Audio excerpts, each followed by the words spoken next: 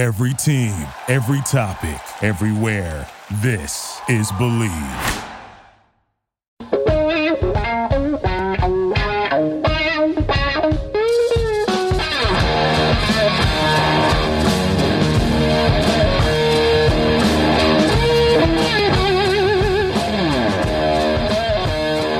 What's better than this? Guys being dudes here on the Draft Dudes podcast, presented by Locked On.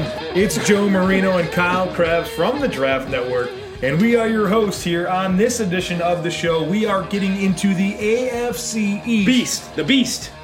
Maybe. Now that we have good quarterbacks on every team. You smell that?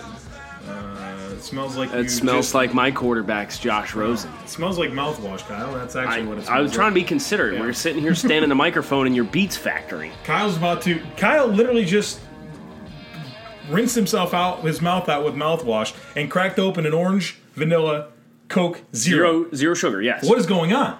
Listen, I just like taste.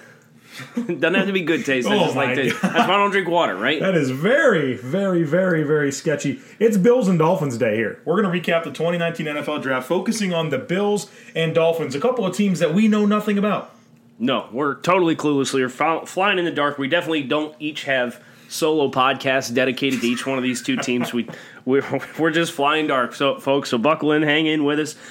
Joe, let's talk about Bills Mafia. Yeah, let's do it. All right, so we're going to talk about Ed Oliver falling to number 9. I really appreciate this pick for Buffalo, Joe. We've had a lot of conversations throughout the course of the entire buildup of this draft process, asking, what direction should Buffalo go? They need help offensively, the skill players, the offensive line, and this is why I think free agency is such an important component of roster construction. The Bills never really overspent on anybody. They paid market price for guys, but they didn't pay any premium contracts out. But they went out and they addressed some of these needs and fleshed it out so that they could pick a true best player available, which was the situation when they drafted Ed Oliver with the 9th pick. And obviously 3 technique and penetration role in that defensive front is something that's very important to any McDermott defense, right? And they had to get that taken care of. And the fact that they were able to haul this in at 9 and not have to jump up and down the board, I think is a testament to their patience, their willingness to stay convicted with the players. They know, listen, if we don't get Ed Oliver, we got TJ Hawkinson on the back burner that we like, and we're going to draft him instead. But they got Ed Oliver. Yeah, that's a pick that's hard to not like, right? It's pretty universally accepted as a really good pick. Big need. I thought that 3 technique was the biggest need for this Buffalo Bills team. Like you mentioned, 18 unrestricted free agents signed. That really helped them address a lot of the other needs, and I thought the big one was at defensive tackle, and Ed Oliver certainly secures that. Cody Ford, right? This is a player that a lot of people on our staff had as OT1. I had him as the 33rd ranked player in the class. I think you had him a little higher. Buffalo traded up. And it's interesting because they signed 6 unrestricted free agent offensive linemen for this football team, but never quite figured out which one was going to play right tackle because Ty Nsekhe and Deion Dawkins, really true left tackles, both of them, when they've been asked to play on the right side, they don't look as natural. Now you've got a young piece on this offensive line, in addition to potentially Deion Dawkins, definitely Mitch Morse, to really fortify this group and put it together so that you're having a long-standing unit without so many interchangeable parts. The last 3 years has featured a ton of turnover on the offensive line. Cody Ford, a building block to really anchor this thing going forward. It's interesting. Joe, we didn't really talk about this, but you had mentioned that I was really high on Cody Ford. Come on back here. I need to talk to you. Cody Ford was a top 20 player for me. Ed Oliver was a top 10 player for me. Wow. But you know what? Both of these teams got 2 players that were in my top 25s. Oh, wow. The Bills and Dolphins. Bills and Dolphins. Wow. So I think both of these draft classes deserve a tip of the cap. I just had that observation as you were talking about Cody Ford. I'm not fast-forwarding past the Bills or anything. No. I just wanted to make that observation while it was fresh in my head because, we have so many things going through here and these conversations, they're so organic that we do a lot of times. I have a lot of thoughts and then they slip away. Yeah. So I don't want to let that one get away from me. Kyle, I know Bills Mafia is very interested in Devin Singletary and Dawson Knox. So let's spend some time there. And before we move on to the Dolphins. Okay. You take one, I'll take the other. I want to talk Devin Singletary. Okay. Because it's an interesting selection, and the running back class as a whole this year kind of came off the board interesting. And having Devin Singletary come off 74, that's about where I would have valued him as a football player.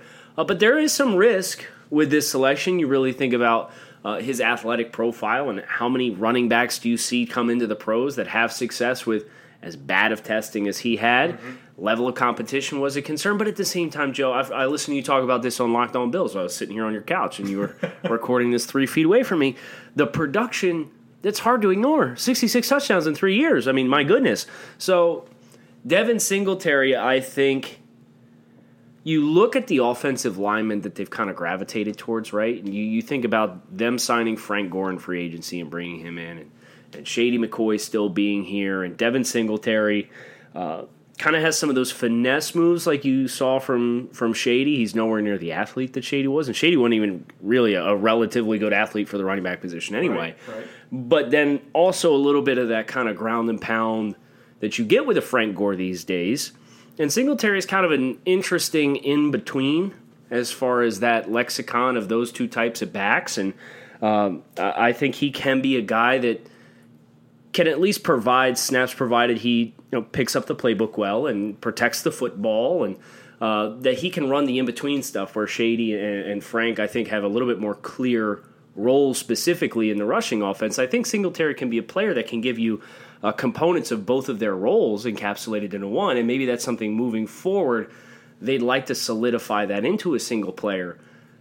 Not to say that he's going to be the lead back of the Buffalo Bills for the next 10 years, but I think that was kind of how I tried to look at the thought process of adding Devin Singletary. Yeah, and obviously what an opportunity for him to come in as a rookie and play behind Frank Gore and LaShawn McCoy. Yeah, not bad.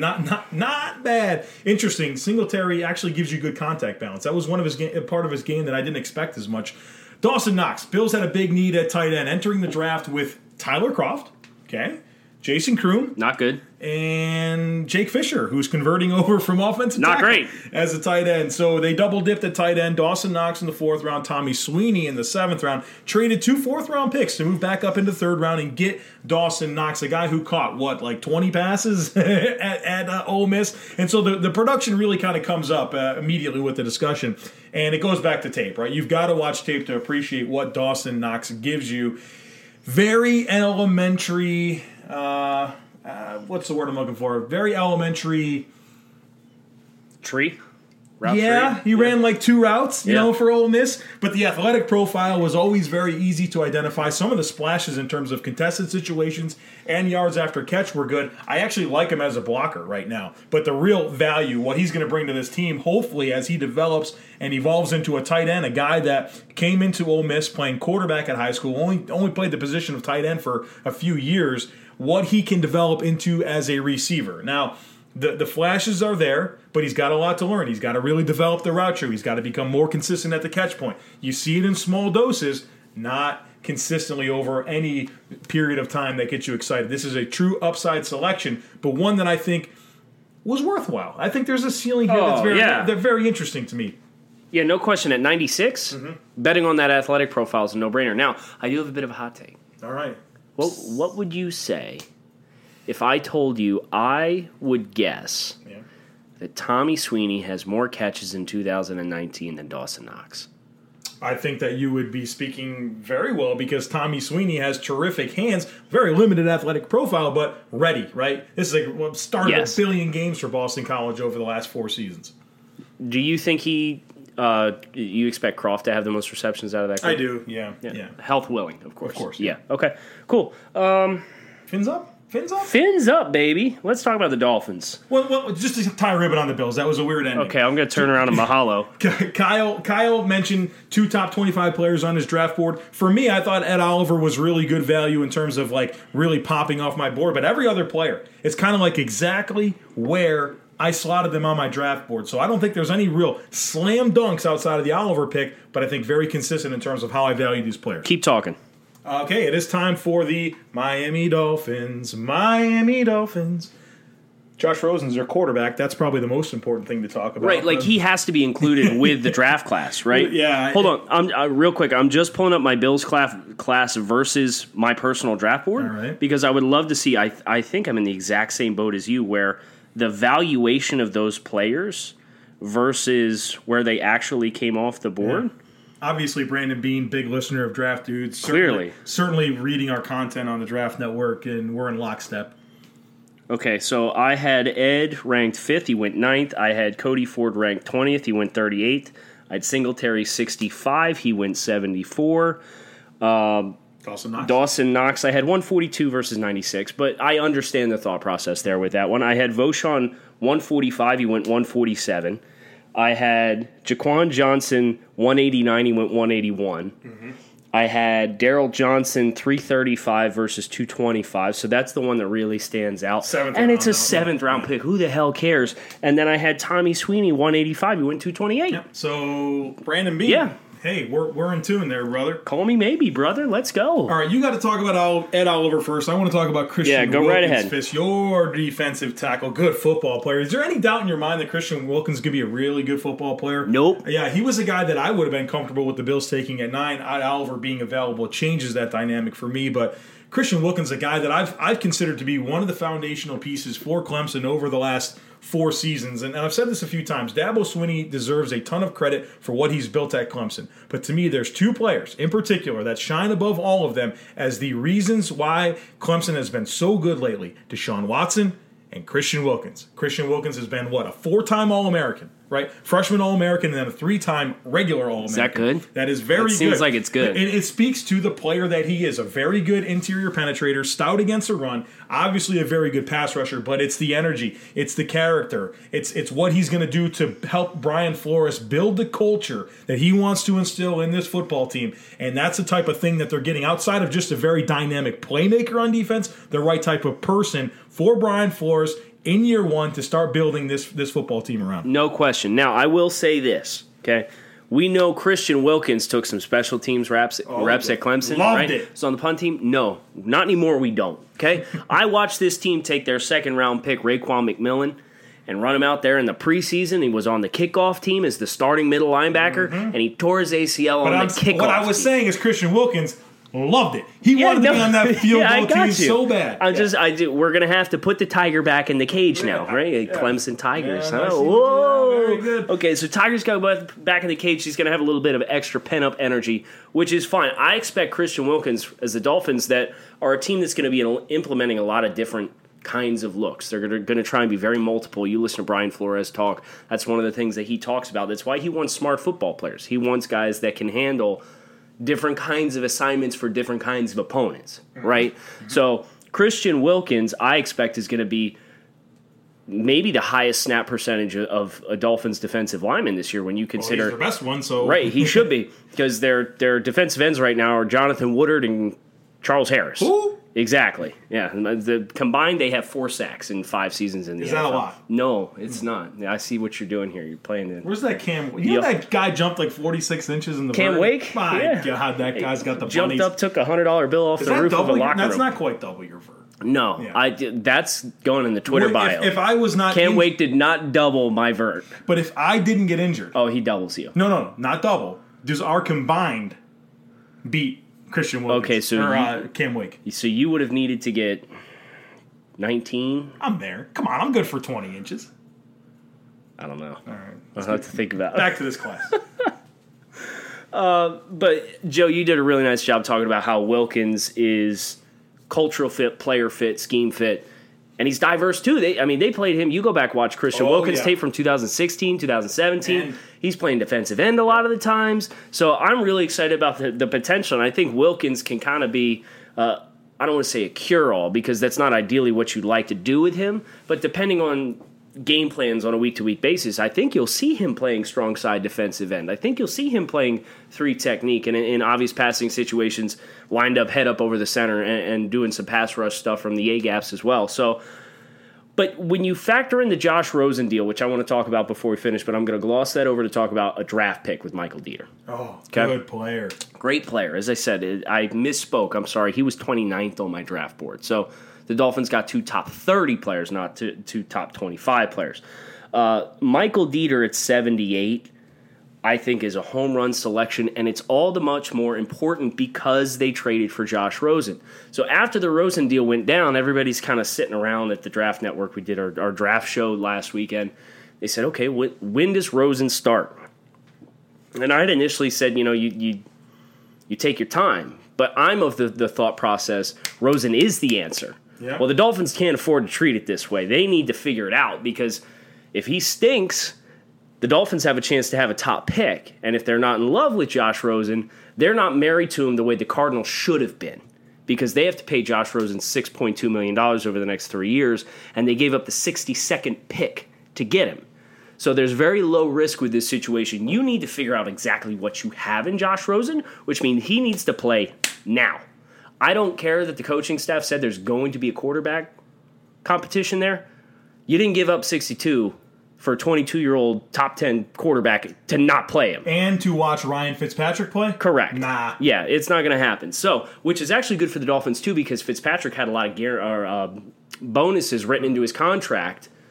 If Fitzpatrick doesn't play, he's not getting those bonus escalators, and it actually saves the Dolphins money, too. So, Dieter being a guy that can play any of the interior spots, they asked him once he was drafted by Miami where he felt most comfortable, and he specifically said anywhere on the inside. Left guard, center, right guard. That's his area of comfort. He says, I think I could play tackle, but I think I'm going to be most effective on the interior. I'd love to see him playing right next to Laramie Tunsil. They like Jesse Davis, so now you at least have a handful of pieces that you can use as the foundation for your offensive line. They'll have to use the remaining free agency period and the post-June 1st cuts to kind of fill out with some short-term, but they need that offensive line right so they can properly assess what they have in Josh Rosen, and Dieter is going to go a long way because he can fill so many spots depending on how the roster shakes out.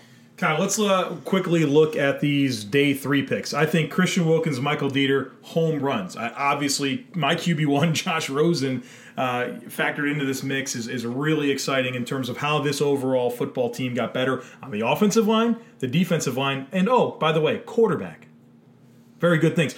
Let's talk about this day 3, and I'm going to give you the floor here because I look at this mix of players, and I've got questions. I don't necessarily love these names. I don't know how they fit. Not very exciting. Where's the upside? Talk to me. Yeah, I mean, I see where you're coming from, and as the picks kind of came in, I'm like, really? Like, Van Ginkel in round 5, 151, really? But he had great athletic testing. I think we kind of sleep on that part of Van Ginkel. As he went to the Combine, he had a great showing at the Combine. I just didn't think his football intelligence was there. But he was a JUCO transfer, so he only played 2 years at Wisconsin. Matchup guy for this defense, right? Yeah, I definitely think so. With the more that they borrow, Flores coming from New England, the way that they've implemented linebackers, they need that kind of versatile stand-up guy who can rush a little bit. Van Ginkel fits that profile. So I think he'll compete to get reps at that position.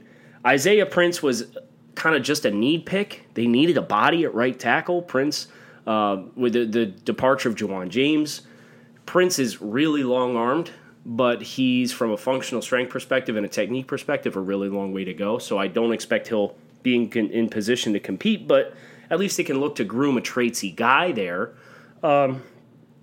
I honestly like the 2 7th-round picks better than the 5th and 6th-round picks. Because those guys are solid, right? Yeah. Like, you know what you're getting. Chandler Cox, they're going throwback, fullback. They're going to get a guy who can actually be a lead blocker and do a little bit of eye form.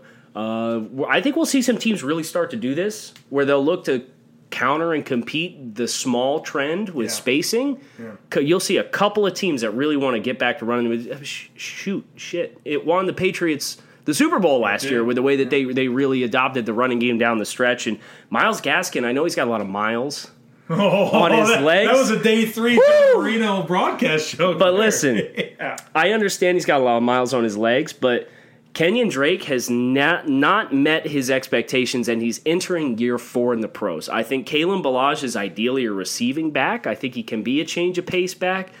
But I had questions coming out of Arizona State about his vision. I would not be surprised if Myles Gaskin ends up getting 100-plus carries this year. Kyle, did you just say that running the football matters? Is that? Believe it or not. Wow. Yeah, I know. There's some out there that would say that that's fake, but definitely offensive balance, I think, is very important, especially if you're going off matchups, which is what the Dolphins look to do so often. Yeah, replicating a lot of what we saw in New England, and we'll see how that goes for the Miami Dolphins. Yeah, I will just say this. It feels great for my quarterback to be Josh Rosen, your QB1 from 2018. AFC is going to be fun. Got some exciting new defensive tackles. 3 first-round quarterbacks. 3 top 10 quarterbacks My from 2018. Don't we all just wish we had Sam Darnold? No. It's going to be fun now. It's going to be fun. I'm excited. Now we just need to I'm excited to watch Kiko Alonso try to tackle Josh Allen. That's a real treat. Listen, I don't know how much Kiko's going to play down the stretch here. The appropriate counter was, I can't wait to watch Xavier Howard pick off Josh Allen. No, I already told you. I can't wait for Christian Wilkins to belly flop on Josh Allen. Okay, well, Ed Oliver, I mean, certainly we know Josh Rosen can't move, so Ed Oliver is going to have him cooked. That's right. Dieter's got him. When you're getting outreached by Michael Dieter, you know you got short arms. Okay, it's going to get weird. Folks, that's going to do it for Draft News today. Thanks for tuning in. If you got hot takes for next week's Takes on Takes, make sure you hit us up. I am at Grinding the Tape. Joe is at the Joe Marino. Come on back tomorrow. We're going to finish the AFC East. We're going to talk Patriots and Jets, those other 2 teams in the AFC East.